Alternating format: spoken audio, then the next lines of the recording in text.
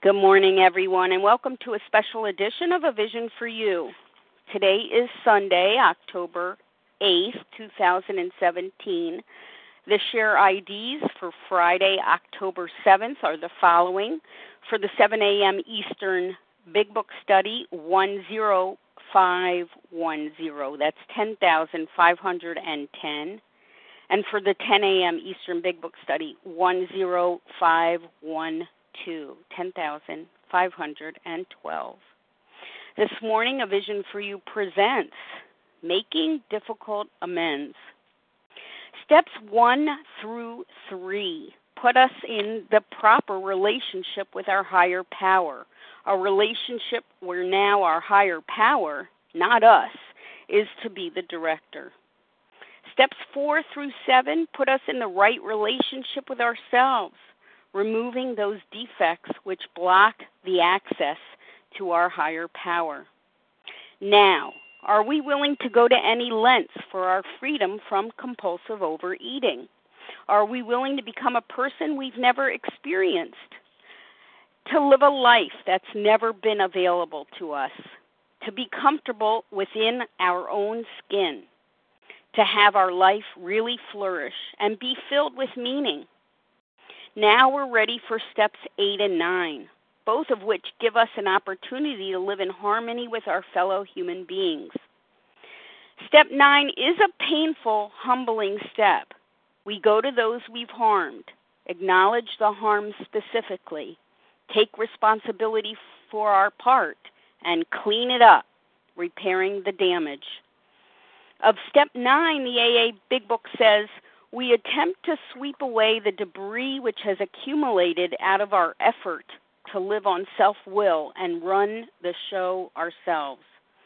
Our new beginning is based on a new set of principles, on God's will for us rather than on our own.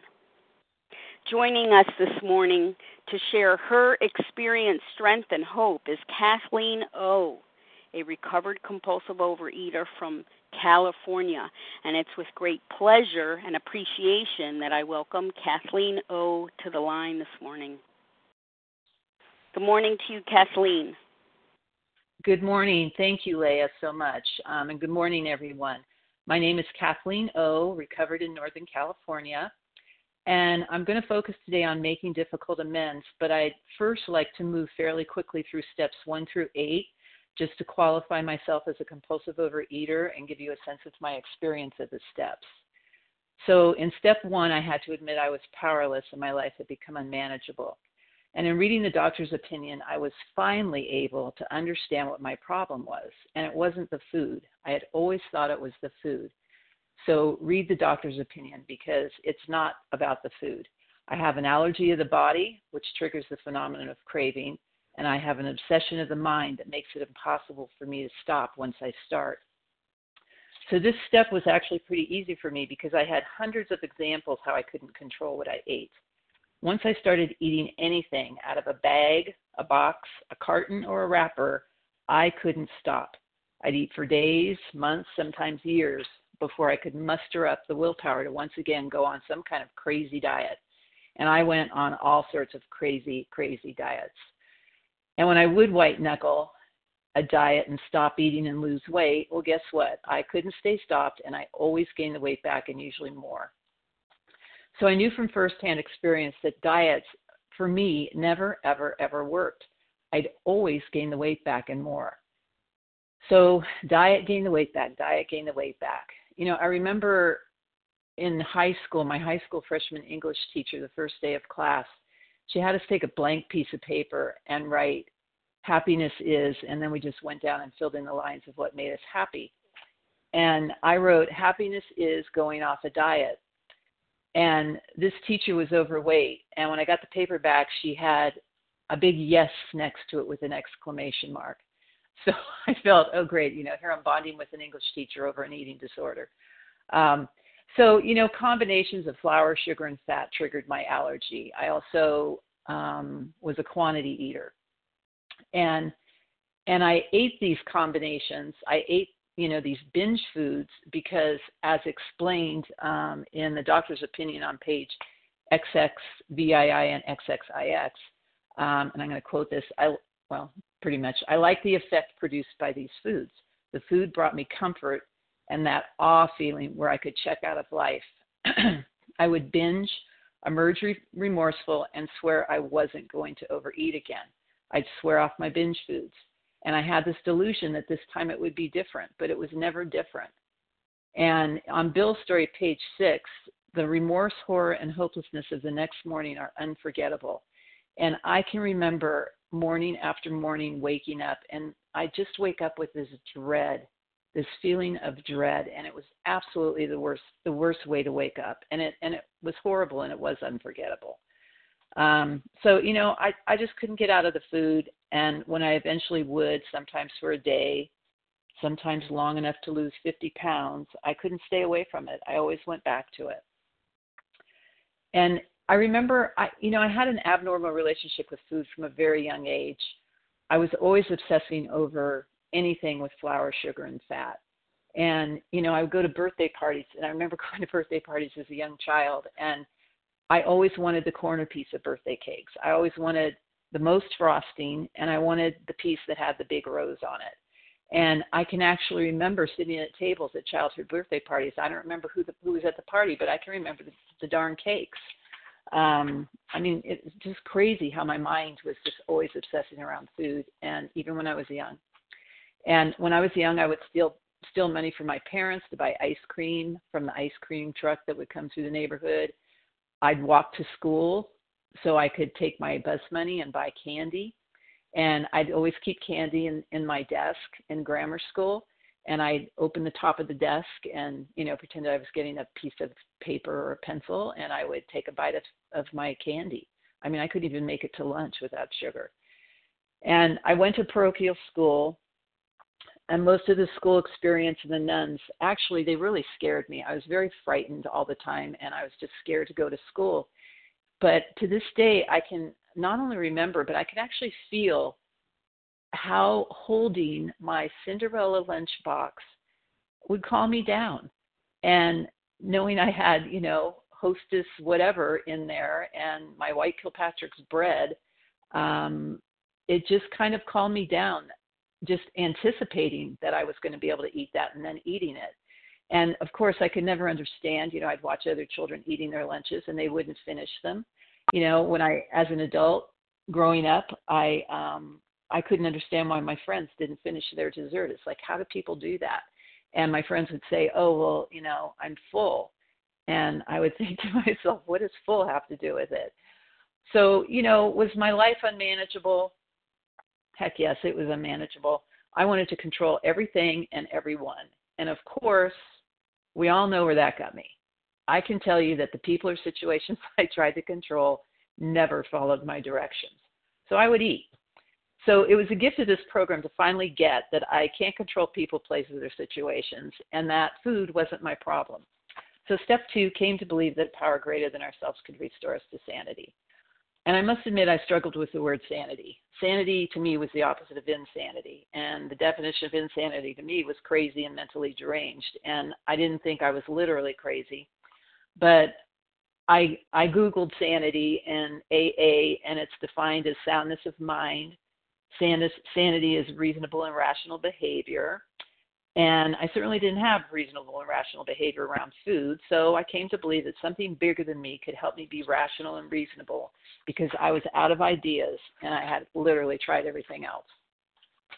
So I knew I had to change my thinking and my actions, but how was I going to do that? So I continued with the steps. And I love, I think this came from Jesse Porter, that if you always do what you've always done, you'll always get what you've always got. So I needed to keep moving with these steps and change something. So step 3, made a decision to turn our will and our lives over to the care of God as we understood him. And first, as it says in page 60, I had to be convinced that any life run on self-will can hardly be a success. And I needed to turn my will and my life over to the higher power. And I want to quote page 62 because this is so me. It just totally rang true when I was being honest with myself. Selfishness, self-centeredness, that we think is the root of our troubles. driven by 100 forms of fear, self-delusion, self-seeking, and self-pity, we step on the toes of our fellows and they retaliate. So I had met the enemy, and the enemy was me. And that paragraph let me know my troubles are of my own making. You know, I'm the architect of my own problems. So again, I had to turn my will over. And about the word God in this step, you know, I came into OA in my early 20s. I went to a meeting with a friend, and I heard the word God in a meeting, and I literally ran out the room at the break. And I didn't come back until I didn't come back for 30 years. So thank God for Ebby. And even when I did go back to a meeting, I didn't realize it was a 12-step recovery meeting. Someone said they lost weight, and there was this meeting, and I went. So thank God for Ebby, who told Bill to choose his own conception of God, because I did have the gift of desperation, but I didn't like the word God, thanks in part to the nuns who frightened me. This isn't a religious program, it's a spiritual one. So if you struggle with the word God, know that you can recover as long as you don't close your mind to all spiritual concepts. And the bottom of page 568, there's a page with a quote from Herbert Spencer regarding a principle, which is contempt prior to investigation. So don't stay ignorant like I did for 30 years because you cringe at the word God. And, you know, being able to define my own concept of God really worked for me. I threw out the concept that the nuns taught me, and I brought in a new concept. And I want to add that, you know, many children went to the same parochial school I did, and they embraced God and what they were taught. So there really was nothing wrong with the nuns or the school. I just personally, for whatever reasons, focused on all the bad things I was told if I didn't, quote, obey, and I'd be punished by God. And so I only heard the punishing God. There was plenty of good things that they taught that God would do for me, but I only focused on the negative. I don't know why I did that, but because of that, I never bought into it, and, you know, it just never worked for me. So thank God for Ebby. So steps 1 through 3 were finding and developing a relationship with a higher power. And then I had to rely on that God, and I had to give credit to that God. And, you know, there was someone told me it's a joke that they heard on the Joe and Charlie tapes, that this guy was in this really crowded parking lot, and he needed to find a parking space, and all the spaces were filled. And he said, you know, God, if you'll find me a parking spot, I promise I will pray every morning. I'll go to church every Sunday. I'll stop swearing. And he rounds the corner, and there's a parking spot. And he says, oh, never mind, God, I found one. So, and I love that joke because it's like, you know, I need to give credit to my higher power where credit is due. And when I get to step 9, I'll give you some examples of how definitely God did for me what I couldn't do for myself. So step 4 made a searching and fearless moral inventory of ourselves. Step 4 was truly cathartic for me. It felt good to get all my resentments and fear out on paper. When I wrote down my part, I was told when I got to my part to write what I wanted to say to the people on my resentment list, but I didn't say to them. And it didn't mean I was going to say these things to them, but I needed to get them on paper. And that process was actually very healing for me. And I had pages of resentments and pages of fears. So step 5, admitted to God, to ourselves, and to another human being the exact nature of our wrong. And giving my resentments, fears, and wrongs done to others really released a lot of weight in my head. I always say I had 70 pounds to lose physically, but I had about 400 pounds to lose between my ears. And step 4 and 5 gave me the freedom, gave me freedom from much of that 400-pound weight between my ears. And on page 75, once we have taken this step, we are delighted. We can look the world in the eye. We begin to have a spiritual experience. And for me, after completing steps 4 and 5, it was like I could breathe again. And I actually, I began to feel more comfortable just being me. So step 6, we're entirely ready to have God remove all these defects of character. And I had a lot of defects of character. When I got honest with myself and started writing them down, I had a lot of defects of character, and I still do. You know, I'm human. They don't ever really go away, but I'm certainly more aware of them. And so step 6 in the big book is really just one little paragraph, but it tends to be forgotten. I've heard steps 6 and 7 have been called the forgotten steps. But they're really so important, because if I held on to everything I admitted in step 4 was objectionable, I could negate all the work I'd done and I'd never get recovery and I'd still be miserable. So, I know I can't be useful if I'm cloaked in fear or dishonesty, self-pity, selfishness, self-seeking motives. And I can still be selfish and self-seeking. I'll at the end of the day, I'll ask myself, where was I selfish and self-seeking? And sometimes it's in the car. I'm in the car and the person in front of me is going too slow, and I'm saying, who taught you how to drive? Why are you driving so slow? I need to get where I'm going.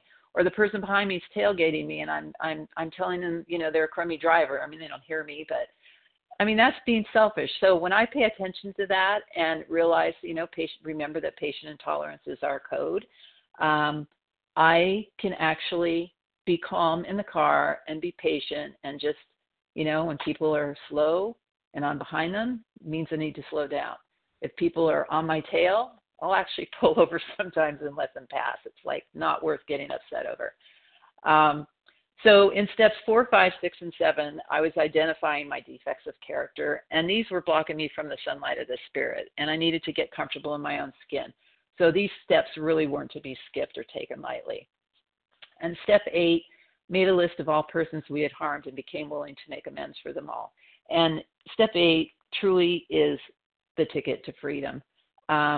It's when I identified the wrongs of my past so that I could repair the damage I'd done. And it was really about creating healthy relationships and moving forward.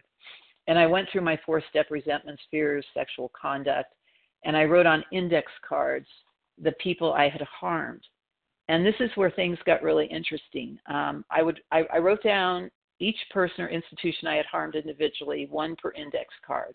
So like I would put Jane, and then I would say how I harmed her. And then on the back, I would say what I was going to say when I made amends.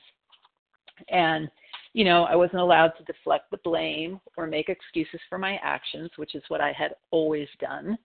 And then I discussed these with my sponsor. And at the time, I was working with a small group of people and we were all doing the steps together.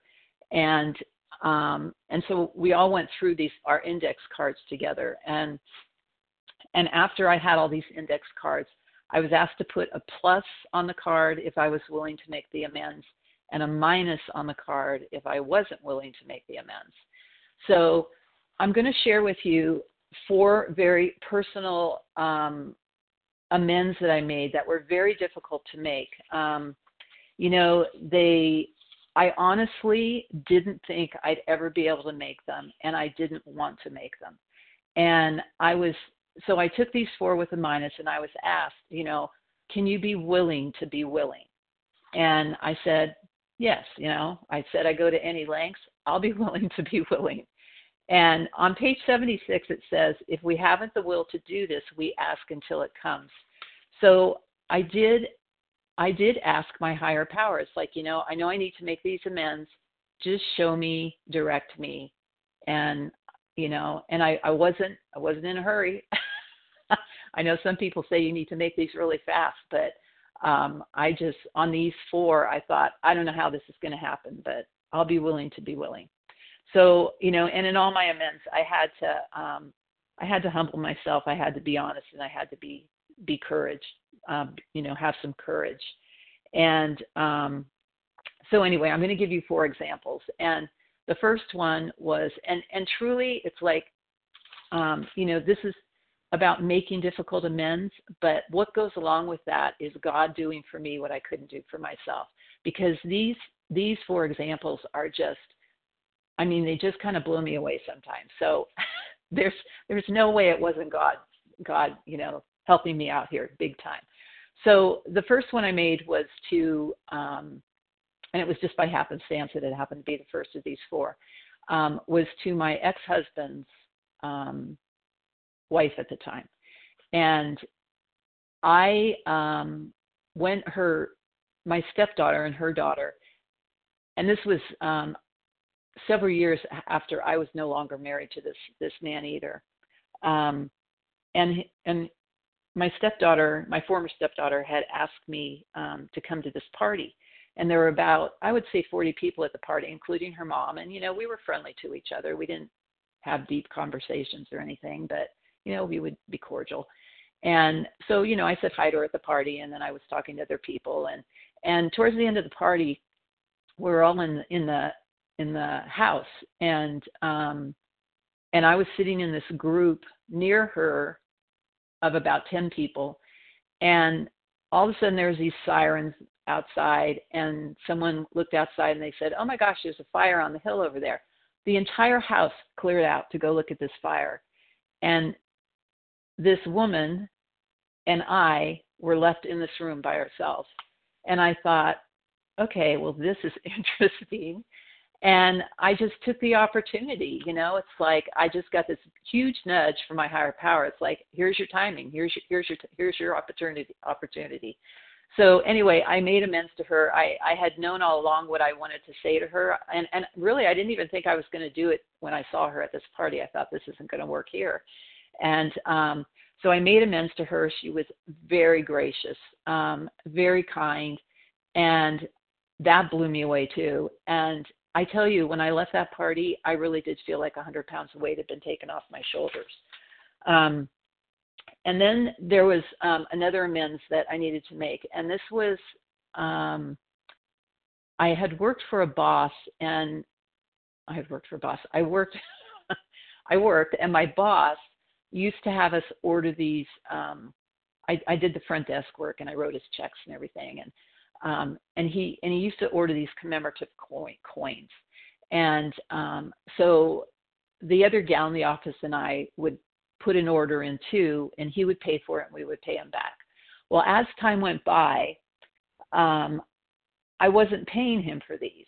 I was ordering them, but I wasn't paying him for them. And I had them in this big bag in this drawer. And every time I looked at them, I felt guilty. And so when I was making amends, this was on one of my index cards, and I thought, I don't even know where this guy is anymore. I don't know how I'm going to make these amends. And when I was in this group, this little group that I was working with, I said, I don't even know which ones I paid for and which ones I didn't. And so someone suggested that I take the years that I worked for him, find the coins during those years, and just give them all to him. And I thought, I can do that because I'm tired of looking in this drawer and having this guilt. And but I truly didn't know where this guy was. I hadn't worked for him for over a decade, and I got this call one day from the coworker, and she said, "You're not going to believe this, but our former boss is coming through the area, and he wants to get together with us for lunch." Now, I mean, I have to laugh sometimes at what God does for me. So anyway, we had this lunch, and towards the end of it, I, asked him if I could talk to him outside. And, I told him that I was in a 12-step program. And I don't always tell people I'm in a 12-step program and making amends, because sometimes I think they think you're just checking off their list. But I needed him to understand what I was doing. And I said, when I worked for you, I sometimes didn't pay you back for these coins. And so I want to give you all these coins. And he said, "Well, you did pay for some of them. Why don't you take some of them?" And I said, "No, just take them all. I'll feel better if you take them all." And he looked totally baffled. And he said to me, he goes, "Thank you for doing this." He goes, "I probably need to do some of this stuff in my life too." And, so it's like, here's these amends where I'm thinking there was no way I could make them. But I'm telling you, it's just be willing to be willing, because you'll be amazed. I mean, talk about being amazed before we're halfway through. I couldn't believe that, that things fell into place the way they did. And that really, truly, I give credit to my higher power, that my higher power set this up for me to do this, because it really didn't take a lot of effort on my part except to make the amends, to be in the place to have it happen. And so let's see. So so another one of the other amends I didn't think I was ever going to be able to make was when I was in high school. I worked in what they call the student store, and it was 90%. It was this little tiny room, and it basically had 90% any flour, sugar item, candy, Hostess, ice cream, all sorts of stuff.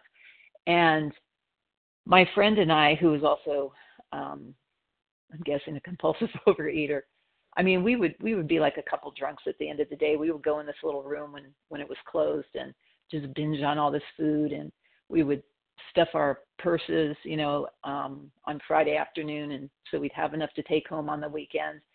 And I thought, I don't know how I'm going to do this one. And so someone suggested that I call the counseling office, and again, someone in this group that I was working with, to call the counseling office and see if anyone there was familiar with 12 steps. So I did that, and I got the name of this gal, and I didn't make an appointment with her because I didn't know when. I had moved away from where I went to high school. I was about 200 miles away, but I was going there one day because I still used to go to the same accountant in that area, and so the day I went to the accountant was the day I decided I was going to go to this high school, but I didn't make an appointment. I just decided I was going to go and find this woman. And my plan was to go to my credit union and get a cashier's check. And so I went to the accountant, and it turned out to be a day where it was just pouring rain. I mean, it was pouring rain. And I thought, I'm not going to go do this. This weather is too bad. I'll wait till the next time I come down here. And so I went to the accountant, and as I'm coming back through the city where my high school was, I'm thinking, I don't even know where this credit union is anymore because I know they moved it. And I didn't know where it was, and I hadn't looked up the address. So I'm driving down this busy road, and it's a road I drove on years when I lived there. It's called El Camino. And it's always crowded, and if you're trying to make a left-hand turn somewhere, unless you're at a light, it's almost impossible because there's so many cars coming all the time. So I'm driving down El Camino, and I look to the left, and I see my credit union. And I look ahead of me, and there was no traffic. I could make that left-hand turn. It was clear as a bell, and I'm like, oh my God. Sometimes I just had to laugh because it's like, oh my God, I am just like being held by the hand, and this is being made so easy for me. So I went into the credit union. I got the cashier's check. I drove to the high school. High school was just getting out. I found a parking spot really easily. I went to the counseling office. I said, is this woman, and I had her name, is she available? And she said, we just got out of a meeting. I think she is. Let me go get her. And so she went and got her. I went into her office. I told her I was in 12-step recovery and that, I was making amends for this food I had stolen. She didn't even, this student store that I've been talking about, this girl was about 20 years old, and she had no idea what I was talking about. And I said, I stole, I ate a bunch of candy and never paid for it, and so I want to give you this check. And she said, you stole money? And I said, no, I didn't steal money. I stole food. So anyway, she was very kind. She said she'd give it to someone who would, know where to put the money for the school. And I drove off. And again, I got to tell you guys, making these amends, it is like so amazing how freeing it is. And okay, so for my last difficult to make amends, it was my current husband's ex-wife, and I had caused her a lot of pain. And I thought, there's no way I'm going to talk to this woman. There's just no way. I think she's crazy. And turns out I'm the crazy one, not her. But I thought, there's just no way I can do this. And so, but I was willing to be willing. So her daughter got married, and it was in the winter, and it was in this lodge, and everybody went outside to take pictures. And so everybody was outside, but after I was done with the picture I was in, I thought, I am freezing. I'm going back in this lodge because there's this big fireplace. So I'm standing by the fire, trying to get warm. Well, who comes in but my husband's ex-wife? And she said, oh, we both have the same idea. So we're there in front of this fire, just the two of us. There's God giving me another nudge, holding my hand, saying, here's your opportunity, Kathleen. So I said to her, I said, there's something that I've been wanting to say to you for a long time. And I said, I am, and this just kind of makes me emotional. I am so sorry for the pain that I caused you. And I can't remember what else I said to her, but I said, if I knew then what I know now, I never would have done what I did. And I'm truly, truly sorry. And she said, Kathleen, I'm so happy you said that. And then she immediately moved in to say how grateful she was to me for taking care of her girls when I had them. And I mean, you guys, it's just making difficult amends. Write them down, be willing to be willing.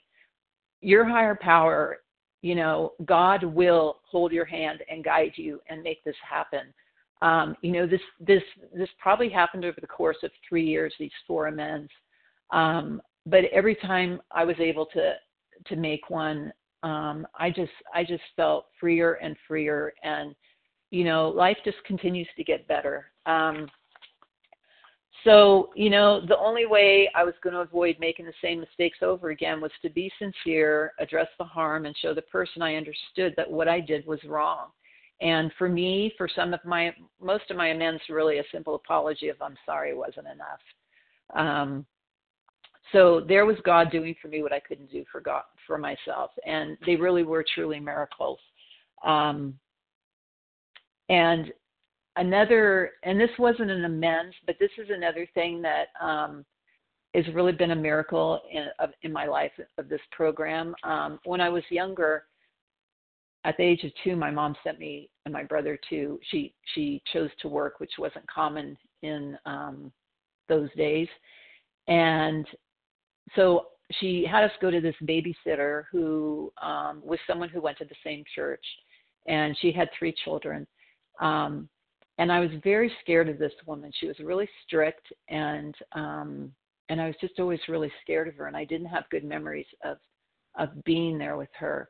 And I always kind of thought, I don't know, I think I thought that a lot of my issues in life, were related to the fear I had of going there. Anyway, she would come up a lot in my resentments, and I felt like I didn't need to make an amends to her. I felt harm had been done to me, and yet it would keep coming up, and so I'd have to keep working through it. And just recently, maybe a few months ago, I had this dream about her younger daughter, and her younger daughter was an adult in the dream. And I thought, why would I dream about her? That's really bizarre. I hadn't thought about this person who babysat me for months, I don't know, long time. And why would I dream about her daughter? And so then, and I kept thinking about it. It just like kept nagging me in my head. And I thought, I'm going to see if I can find this person on Facebook. And so I looked for her sister, who was closer to my age and I knew better, but I couldn't find her sister. I found the father. In the obituaries, he had passed away. And so I got some names, and I started, you can like find all sorts of stuff out on the internet now. So anyway, I found the younger sister, and I sent her a message on Facebook, and she Facebooked me back. And long story short, I got in touch with the older sister, and my brother and I went to their mom's house, and the 2 sisters were there, and we all sat for a few hours talking, and it was so amazing because what I thought when I was a child wasn't what it was in reality. And this woman who babysat me, she's very sweet, and I found out that she was only 18 when she started babysitting us. I mean, that's really young. So some of the things she did that I felt were harmful to me and my brother, she was just a kid. And it wasn't like she physically abused us or anything. But anyway, it was like so easy to just forgive her for what I had thought in my head was so horrible. and move on. And again, that was God doing for me, because that was just bizarre out of nowhere that came up. And I feel like I can finally let that totally go. So, step 10, I was ready for a new way of living. I continue to keep myself in check on a daily basis by taking that pause that they talk about, which for me is to just take a deep breath when I'm agitated or doubtful. I need to be honest and admit when I'm wrong. And I need to forgive others when they are wrong. And I need to know that this isn't about, perfection. Step 11 was coming to a spiritual practice through prayer and meditation. And that's a really important step for me. Step 12, having had a spiritual awakening as a result of these steps, we carry this message to alcoholics and to practice these principles in all our affairs. And step 12 truly brings me joy. I get to continue into a life of acceptance and understanding and help empower others. And there's no cure to this addiction, but there's definitely a solution. And passing on the solution truly is pure joy. And I think with that, I will pass Leah. Thank you. And thank you so much, Kathleen O, for sharing your process of these 12 steps, particularly highlighting the remarkable amends process that you experienced. Thank you very much. The share ID for today's Sunday special edition, 10515. That's 10,515. And let me say that Kathleen's contact information will be given at the conclusion of the recording, so stay tuned for that. We will now transition to a question-answer segment. You can ask a question. Hi. Hi, Matt. Hold on one second. You can ask a question. You can ask a question by pressing *1 to unmute and identify yourself, including the first letter of your last name. Okay. Who did I hear? Katie G. from Boston. Katie G. Matt M. Kathleen Matt M. Linda. Matt, I have you. Sharon C. Linda B. Sharon C. Linda B. Linda B. And there was a Canessa as well, correct? Correct, Leah. Excellent. Okay, that's a nice group. We're going to go with Katie G, Canessa B, Matt M, Linda M, I believe, and Sharon C for starters. Okay, Katie, go right ahead.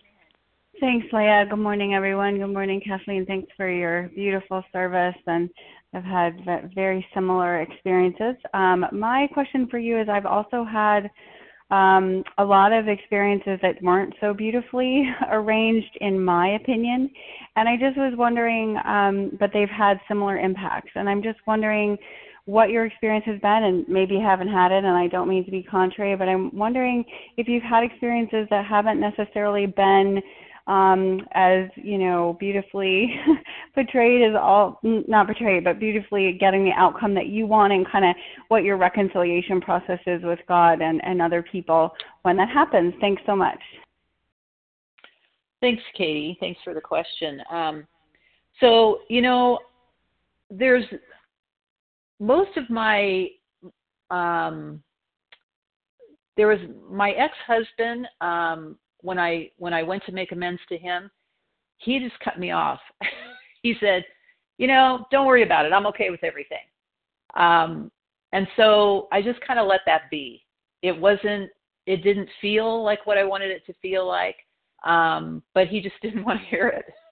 And I run into him all the time, and we have a good relationship.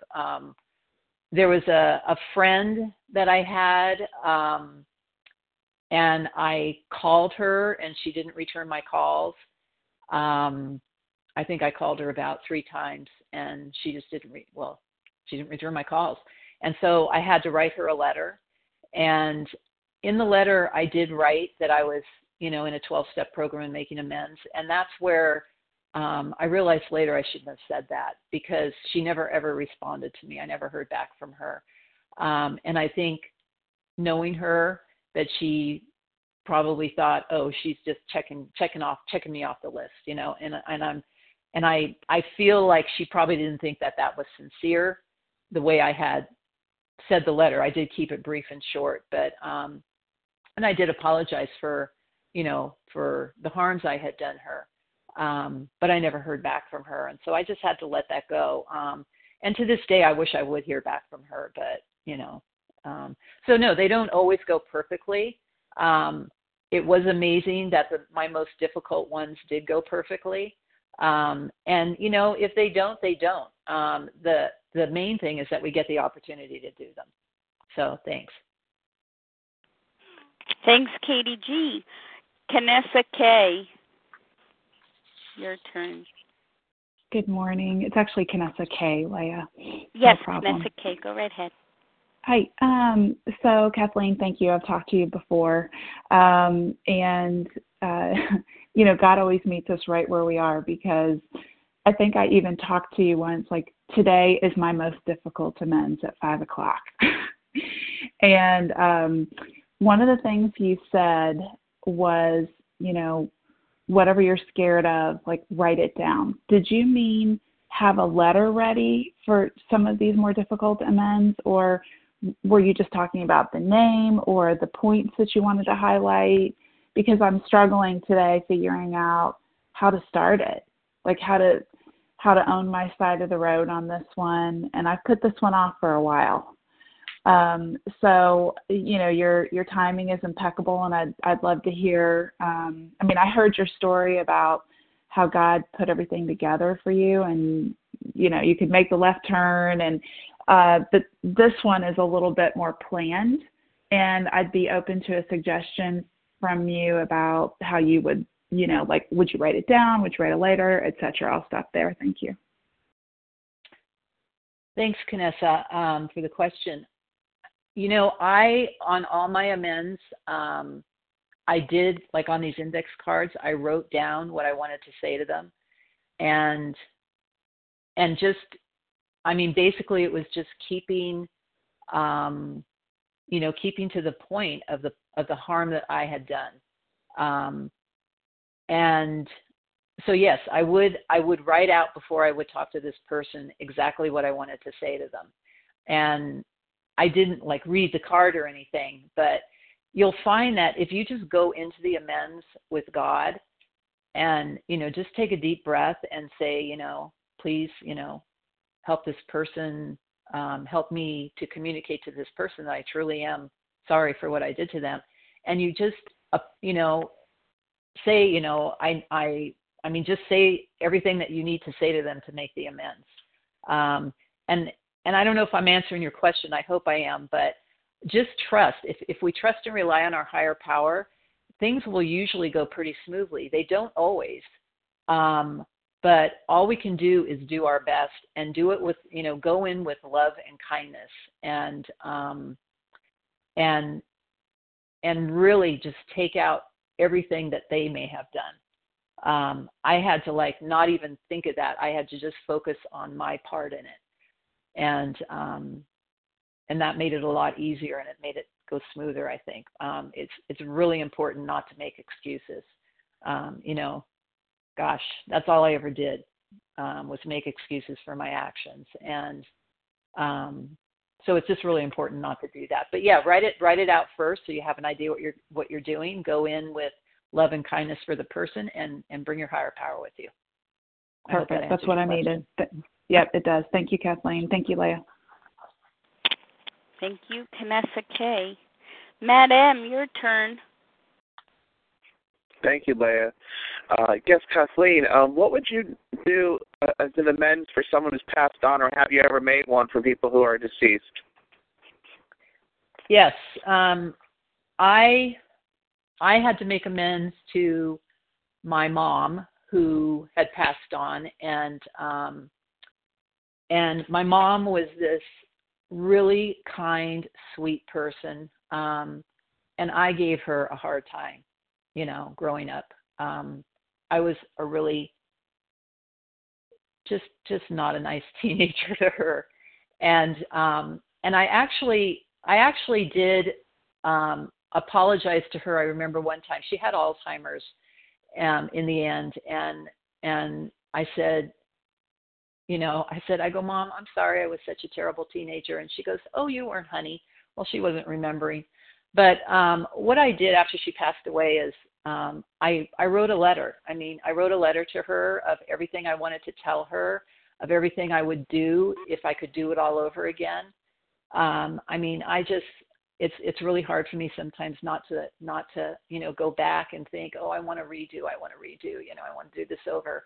And I think of certain times, in my life when my mom was younger, and where if I could just go and be loving and kind to her and not be a bratty teenager. But I couldn't do that. So I wrote that all out in a letter of what I wanted to do and what I was sorry for. And, her gravesite is close to where I live. So if that's possible, I think it's actually good and very healing to be able to go to a gravesite of someone who's passed away and read them the letter. So I hope that helps. Thank you. It does. Thank you. Thanks, Matt. Linda M., your turn.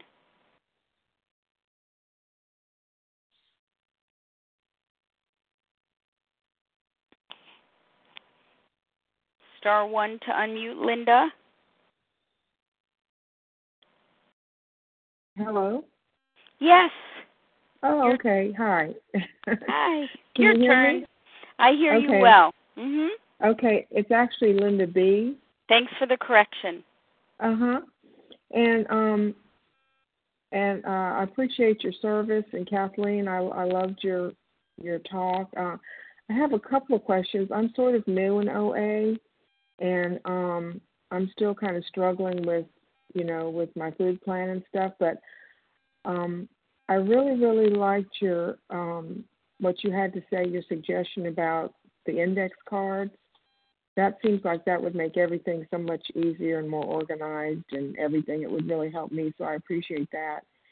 But the one question I have is, since I'm still sort of struggling with my food plan and stuff, and I might be mistaken of what you said, but I thought you said that food really wasn't the problem, and I don't really understand that. Okay, thank you, Linda. That's a great question. So if you go through the doctor's opinion,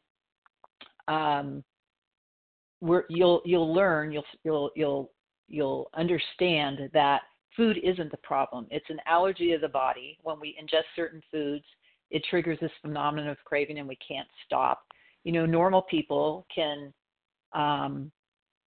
take a bite of something or have a slice of something and be fine. But as a compulsive overeater, if we take a bite of that something, it just triggers something and we can't stop. So there's something physically going on with us that doesn't go on with the normal eater. So, here I thought that and so that's when I say the food's I thought the food was the problem. It wasn't the problem. It's something going on physically with me, and then I get this mental obsession, which is in my head, where I can't stop thinking about it. Normal people eat, and then they move on in life. They're not constantly thinking about, where do I get more? How do I get more? So, struggling with a food plan, most everybody goes to a nutritionist and gets a food plan. And the main thing is to be honest about your food, honest about what triggers you. You've got to get rid of all the things that trigger that phenomenon of craving, where when you take a bite, you want more. You need to get rid of those. And then, once you have a food plan, and I have a problem with quantity, so I need to weigh and measure my food. And, if you can just get a food plan, I think weighing and measuring, if you're struggling, is the way to go, because there's a beginning and an end, and you know what it is. And if you can just kind of power through, the first, few days and get abstinent, and then just, I find that after 90 to 100 days, things become a habit. It gets a lot easier after a while. It's like, I actually do really well being in my little box of knowing what my meals are, being able to prepare them. When I go to parties, I can get a little wiggy. So I try to always eat my own food. I don't like really bringing my food because I feel awkward sometimes, but I'll do that if I need to. But I always try to, just make sure I'm getting my food and I'm doing it myself. And I'm not trying to, work around someone else's food. But, once it becomes a habit, it gets really comfortable. And it's like, I am not happy if I can't have, if I can't get the food that I need to get. We were in Canada for a few weeks, and I was having a really hard time getting the food I needed, and it was making me crazy. It's like I got home and went, oh, thank God I'm home.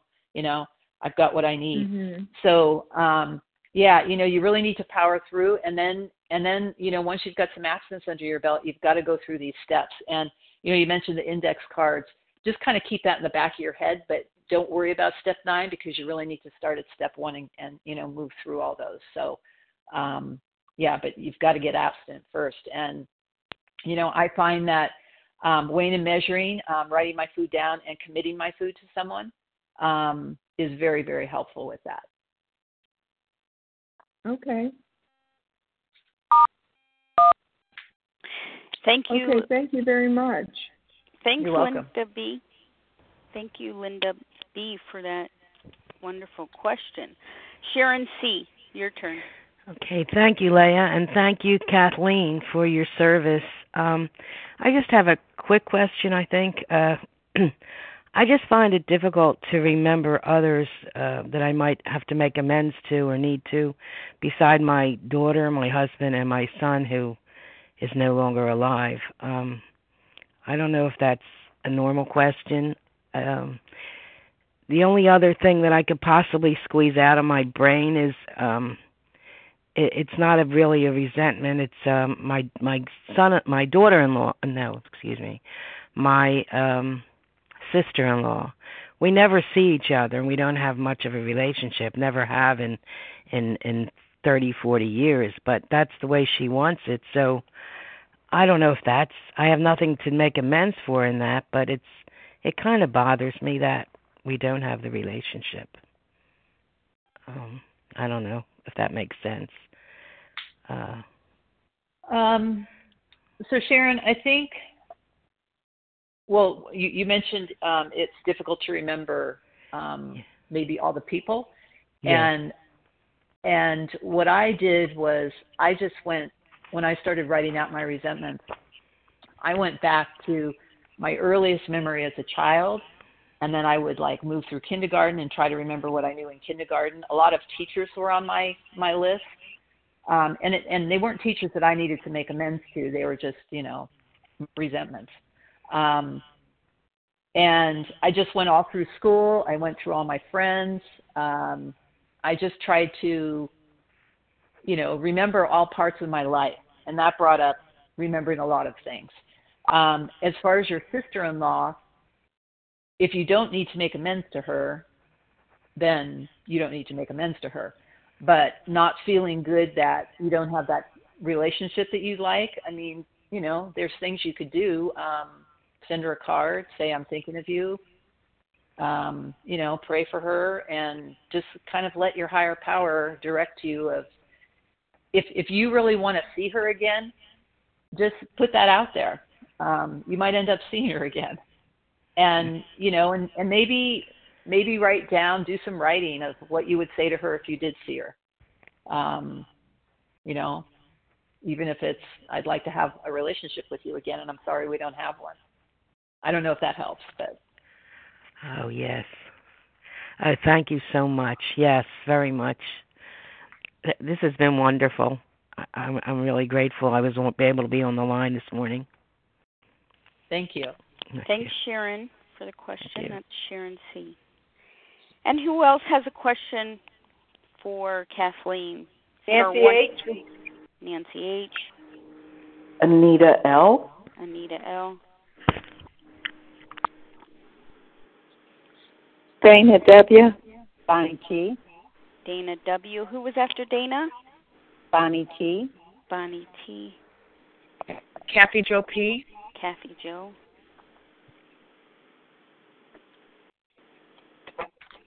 All right, that's a good group. Nancy H., go right ahead. Okay, I've forgotten the speaker's name already. Sharon, Kathleen is it? O. Kathleen O.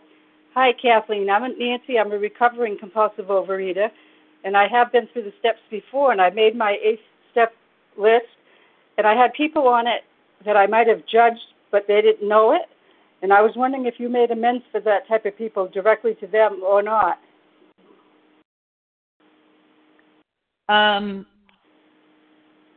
No.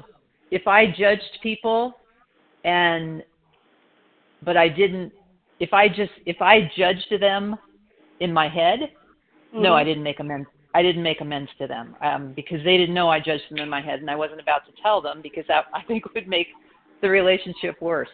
I still continue to judge people in my head, and I just ask my higher power to give me, to help me be kind and loving towards people and not judge them. And, the more I ask for that, the better I get at that, because I think it's really important not to. Now, one of the things that I did was, if I judged people and gossiped about them to someone, I would make amends to the person I gossiped to about them, because gossiping is poisoning the person you're talking to someone else. And when I realized that, I stopped gossiping because it's just not right. And it's kind of like taking a bite. It feels good at the moment, but then it feels terrible. And so yeah, if I verbally talk to someone else, about judging somebody else, then I would apologize to the person that I was gossiping with and talking about, but not the person that I judged, because they didn't know I did it. Okay. So thanks for the question, Nancy. That was very helpful. Thank you. Thanks. You're welcome. Thanks, Nancy H. Anita L. Good morning, Kathleen. Hi, this is Anita L. from outside of Philadelphia. I don't think that you talked about this, the importance of forgiveness before making an amend. I'm thinking in my mind about this one particular cousin on my husband's side, who I did make amends a couple times over the years, but I still needed to constantly make an amend to her, and maybe, I don't know, that's why a very serious thing happened a year ago, and I finally did make an amend to her, and I prayed for her, and, every day I did that resentment prayer for her every day, and her daughter. And finally, somebody at a meeting shared, I gave that person too much power. And that was what hit me, that all these years, 30 years, I had given this woman too much power. So it really was my fault for everything, because she was just acting the way she normally would act. But I resented that, whatever.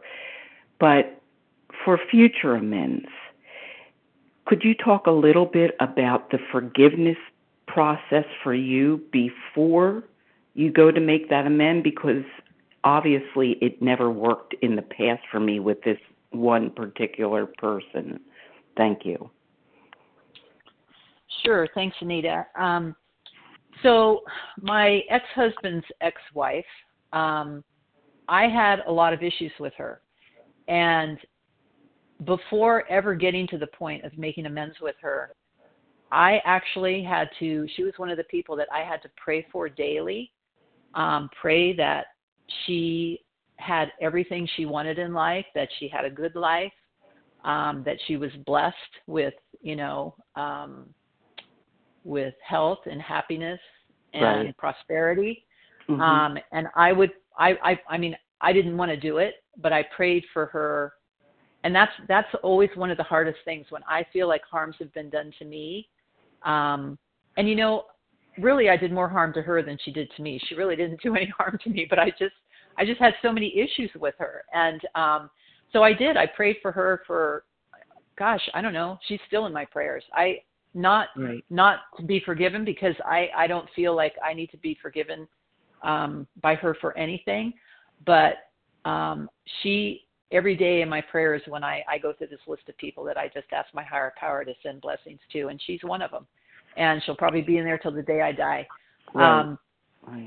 But I did that for a long time before I was actually able to get to the point where it's like, you know what, I can't blame her for anything.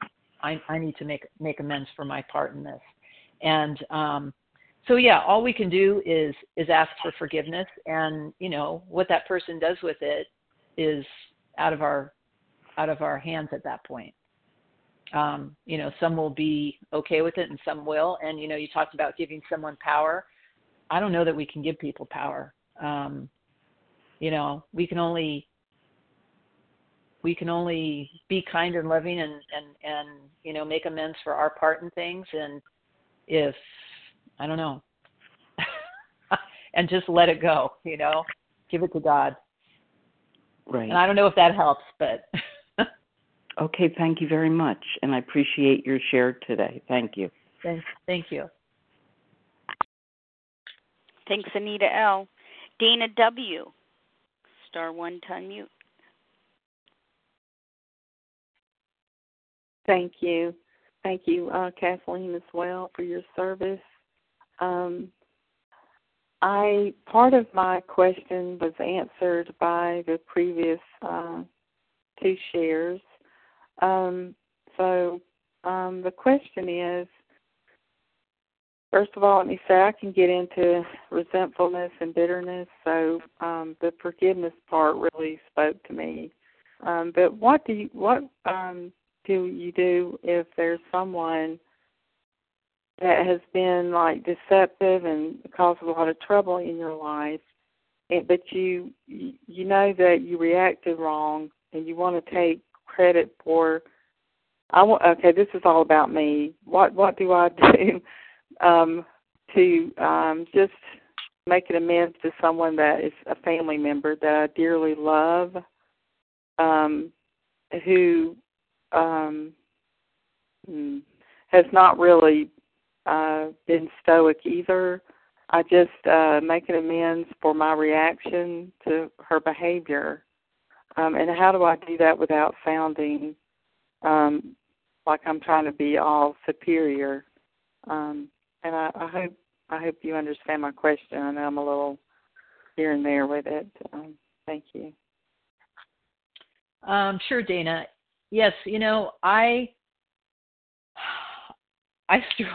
struggle with that with my husband. I would love it if he was in 12-step recovery, but he's not. But yeah, when we have a family member that we love, but they might be pushing our buttons and doing what they do that makes us a little crazy, and when I react instead of respond, I sometimes it takes me a while, because it's like I can see, I think, oh my God, what they did was so wrong. But if my reaction to that was wrong, I need to apologize for my part in it. And it really is about, it's like, okay, God, help me remove this resentment. If my husband did or said something that was offensive to me, it's like, I'm resentful at my husband. This is what it affects. And then I say the resentment prayer at the end, after I figure out what my part was in it, if I didn't respond loving and kindly. And I'll just, it's about coming from love. It's like we do have to forgive first and ask God to remove the resentment and make amends if we need to. It's like, I'll say to my husband, I'm sorry that, I responded the way I responded. I want to be loving, and I let it go. So all we can do is, make amends for our part, apologize for our part, and really try to come from love and kindness. And that's where that pause is so important, because if someone is being, like you said, deceptive or causing trouble, you can just pray for that person and just take a pause and say, okay, God, I'm putting this person in your hands. I can't control this person. I'm not giving this person any advice because they're not asking for it, and just try to be loving and kind if that's a person that's part of your life and you can't. I've had people in my life who have caused trouble, but I'm not related to them, and I don't need to have them in my life, so I'll just, remove myself and be happy that I'm not related to them. And pray for them. All we can do is pray for them. So I hope that answers your question, Dana. Oh, it did. You're so helpful. Thank you so very much. It's just what I needed to hear and what I need to do. Thank you so much. You're welcome. Thanks, Dana. Thank you, Dana W. Bonnie T. Good morning. May I be heard? You can. Okay. Thanks, Leah, for your service. And Kathleen, thank you for your wonderful talk this morning. My question is do you have any experience or anyone on your amend list where you really had to consider when to do so would injure them or others? And how did you handle that?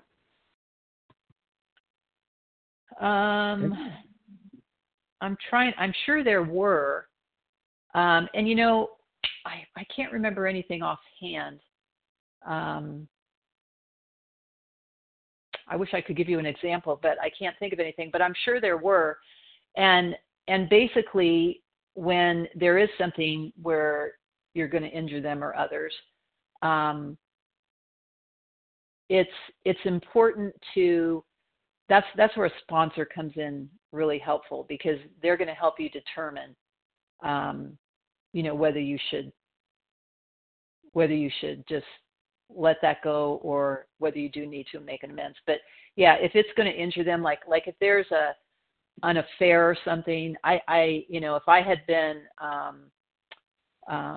if I had an affair and my husband didn't know about it, I would not tell them, because I think that would injure them. And again, this is maybe and I didn't do that, so thank God. But I think that's kind of a one-on-one thing, and that's where a sponsor comes in really, really handy, because they've had a lot of experience, and they'll be able to take, step back and say, yeah, this would injure someone. You need to not do that. Right. So, and okay, and that's where that's where living amends come in really well too. You can, right, not repeat the behavior. Right. Okay. Thanks so much. You're welcome. Thank you, Bonnie T. Kathy Joe P., your turn. Hello. My question is, do you sometimes struggle with making any of your 10-step amends, like using the word difficult for them, whether it's timing or, I'll leave it at that. Thank you very much. Thanks, Kathy Joe. I do struggle sometimes with making my 10-step amends, particularly around my husband. And sometimes I always try to do it right away, and sometimes I don't. And because it is difficult, it's like if I feel like I've been wronged, then yes, the answer is yes, I do struggle sometimes. But the timing, for me, the timing is the best when I do it quickly, when I follow the big book and make them at once. It's not so difficult when I follow the directions and just do it. And I am learning, my husband's kind of going through this grouchy old man stage, I think.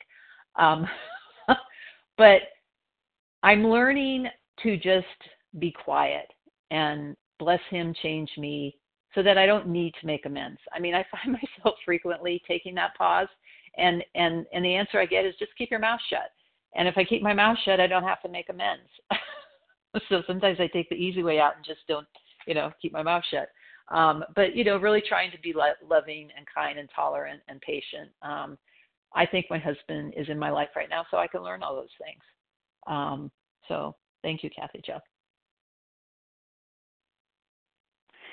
Thanks, Kathy Jo P. Who else has a question for Kathleen O? This will be the final invitation for questions this morning. Star 1 to unmute. Bonnie G. Bonnie G. Toby W. Toby W. Laura A. I didn't catch the last name. I'm sorry. Katie S. Katie S. Cynthia C.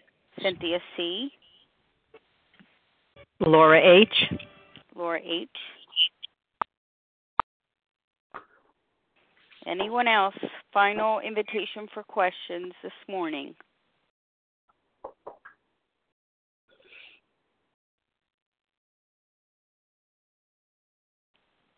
All right. Bonnie G. Am I still unmuted? You are unmuted. Okay. Hi. Thank you so much, Kathleen, for your share. My question is about living amends. I've had a sponsee who only wanted to make living amends, and that was a tough one. I just could not continue with that. How do you deal with living amends? Thanks, Bonnie. That's a great question because I've seen a lot of people, and I've had sponsees too, that want to cop out. I call it copping out by wanting to make living amends. And, we really do have to have some courage and humble ourselves, because making amends, if what we need to do is make an amends to the person, that's what we need to do. Living amends, we're not going to get the recovery by just making the living amends when we actually owe that person a sincere apology. So, I would encourage, if you feel like the sponsee should actually be making an amends to that person, have them, write out what they would say, even though they don't want to say it, and ask them if they'd be willing to be willing. And they really need to sincerely be willing to be willing, because if we want recovery, we have to go through this process, and it's not always easy. Believe me, it's not always easy. But I do feel like if we have a strong connection with our higher power and we walk hand in hand with our higher power, miraculous things are going to change, are going to happen, and it's just going to, blow people away. So, let her know that what she's going to get from actually making an amends is just going to be amazing. So, yeah, thanks. Thank you. Thanks, Bonnie G. Toby W., your turn. Thank you. Thank you, Kathleen, and thank you, Leah. This is Toby, food addict.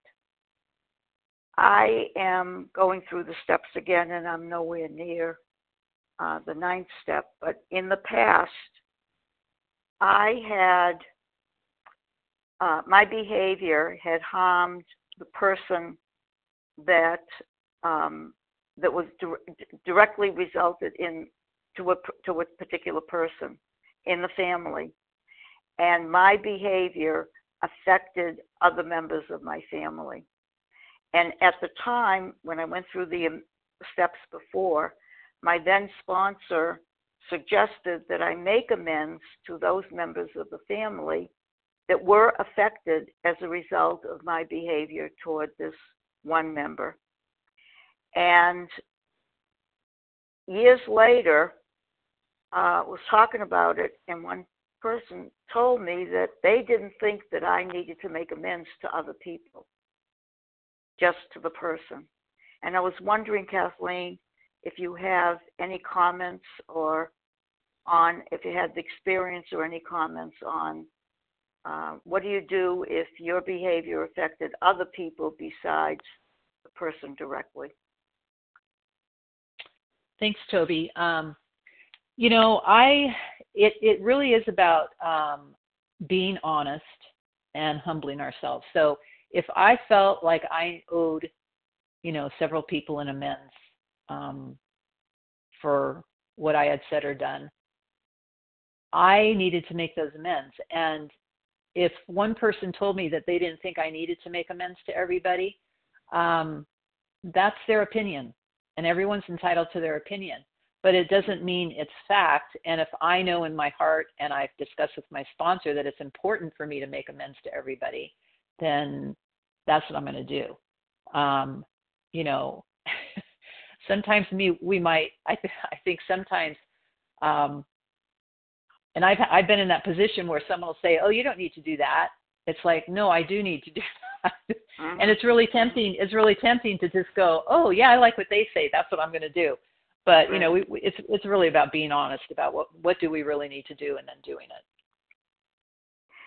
On that same level, when I made amends to other members of the family, one person said, "I'm sorry, I don't forgive you."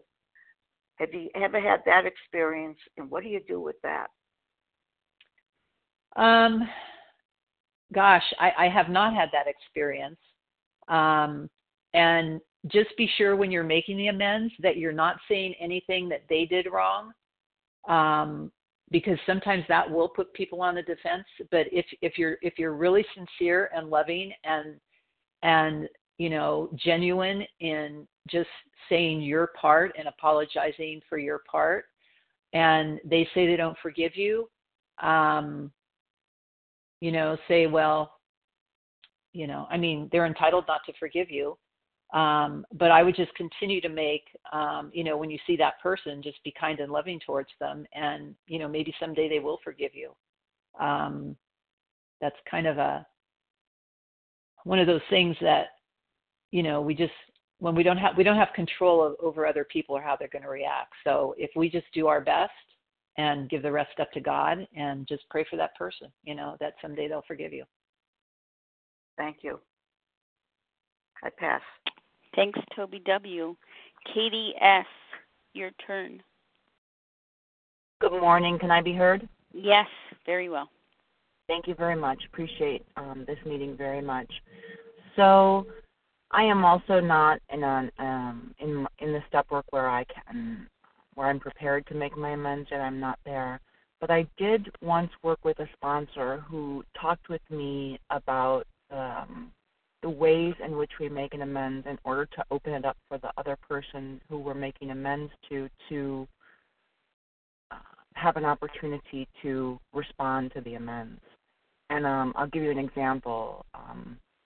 If I were making an amends to, let's say, my husband, I might say something like, my behavior was selfish and rude, and I apologize, followed by, what can I do to make it right? And that what can I do to make it right part is, I guess it's just something, Kathleen, if you can talk about, is that something that you incorporate into your amends? The other thing I can remember that this particular sponsor shared with me is that the amends is very brief. It's not a story. It's not a conversation. It's not going into detail. It's simply using adjectives to describe my behavior, naming what I'm making amends for, using adjectives to describe my behavior, and then ending with what can I do to make it right. Is that something that you do, and what do you think of that? And I pass. Thank you, Katie. No, that's great. That's why they're on index cards, because you're right. It is brief. It's not like we're going into this long dissertation or trying to justify or explain. When we take all the justification and explaining out, and you know, we don't allow ourselves to deflect the blame or make any kind of excuses. If we're just being sincere and addressing the mistake so that they can understand that what we did was wrong, that's all we need to do. And so it is very brief. And I do always at the end, I say, you know, is there anything else that I did, you know, that you need to tell me about that's bothering you? Or so I always give the person that opportunity. And yes, I think, you know, saying, how can I make it right if, you know, the last person, Toby, when she said the person said, I don't forgive you, that would be a good time to say that. Is there anything I can do to make it right? So yeah, that's all great stuff. But yes, it should be brief. If it's not, we're probably going into trying to justify and talking about what the other person did wrong. So yeah, thank you. Thanks, Katie S. Cynthia C. *1 to unmute. Cynthia C. May I be heard? This is Cynthia. Yes. Great, thank you. Thank you so much for everybody's service and putting the meeting together. And thank you, Kathleen, for your share. It's really great. Thank you, very helpful. My question is about the fear. I'm still, I've done the most important of my amends, and I'm still working on other amends that will just take a little longer. But we had something I had something very traumatic happen in the middle of a very intense month. And I find during this past week, since this traumatic event happened, that I keep taking my fear back. Like I keep doing a fear turnaround, and I let it go for a moment, and I keep pulling it back. I keep taking back that control and that fear. I just don't know if you can speak on any of that. Like, has that happened to you? Have you found a way to deal with it? I just on how not to keep taking back my, for me, really working on not trying to keep being the director. Does that my question make sense? Is it something you can address? Yes. So, yeah, fears. I have fears that come up, and I'll say the fear prayer. I'll give it over to my higher power, and a lot of times the fear does fall from us. I think there's something on page, I think it's somewhere in 75 about fear. On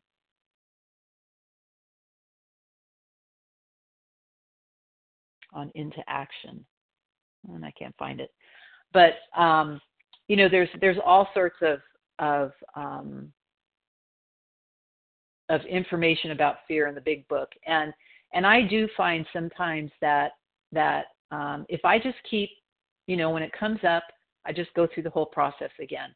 And I find that when I do that, that fear will stay away for a while. And then sometimes when it comes up, I can get rid of it really quickly. I'll just say, God, please take this fear and help me be useful. Living in fear does us absolutely no good, because we can't control anything. And, and we don't know what the path is of other people.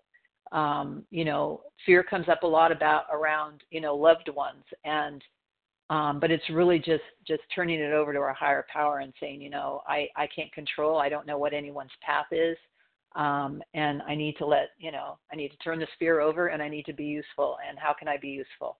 And I find when I'm doing service, when I'm prayer and meditation, the fear doesn't come up as much. It just doesn't come up as much. And when it is, I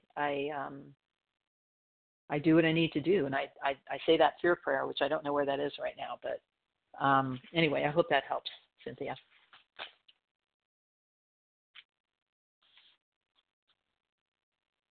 Thank you very much, Cynthia, for the question. Our final question this morning comes from Laura H. Hi, thanks for your service. This is Laura H. from upstate New York.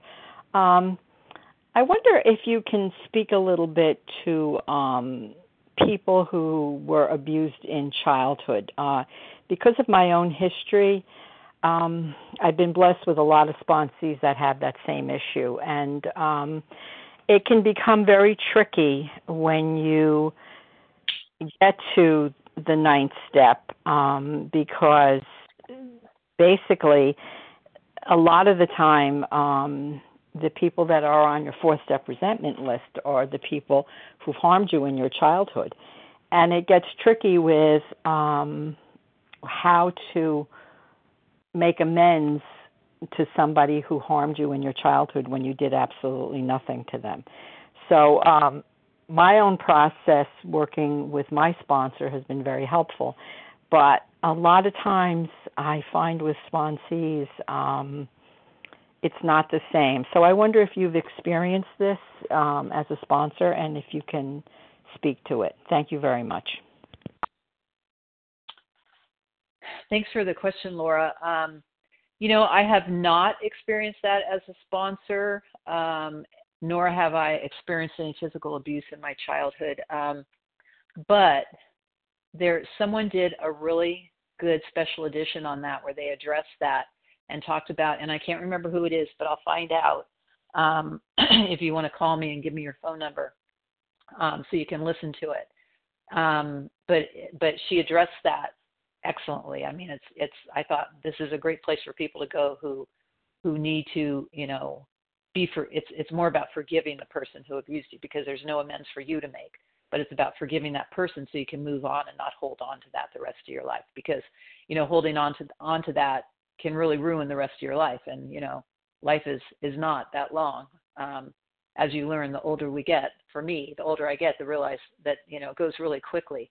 So, to hold on to those kind of things is only harming ourselves. And I'll try to find out who that was that spoke and give that to you if you get in touch with me, Laura.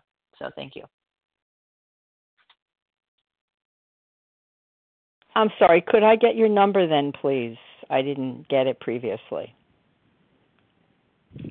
We are going to get Kathleen's contact information at the conclusion of this recording, so stay tuned for that, Laura. It'll be momentarily, okay? Okay, thank you. Thank you. Thanks to everybody who asked questions this morning. Of course, thank you to our speaker, Kathleen O, for offering so much of your experience to all of us this morning. It was so very helpful this morning, particularly Step 9. Thank you for your generous spirit. We're going to close now from page 164. Our book is meant to be suggestive only. We realize we know only a little. God will constantly disclose more to you and to us. Ask him in your morning meditation what you can do each day for the man who is still sick. The answers will come if your own house is in order. But obviously you cannot transmit something you haven't got. See to it that your relationship with him is right, and great events will come to pass for you and countless others. This is the great fact for us. Abandon yourself to God as you understand God. Admit your faults to him and to your fellows. Clear away the wreckage of your past. Give freely of what you find and join us. We shall be with you in the fellowship of the Spirit, and you will surely meet some of us as you trudge the road of happy destiny. May God bless you and keep you until then.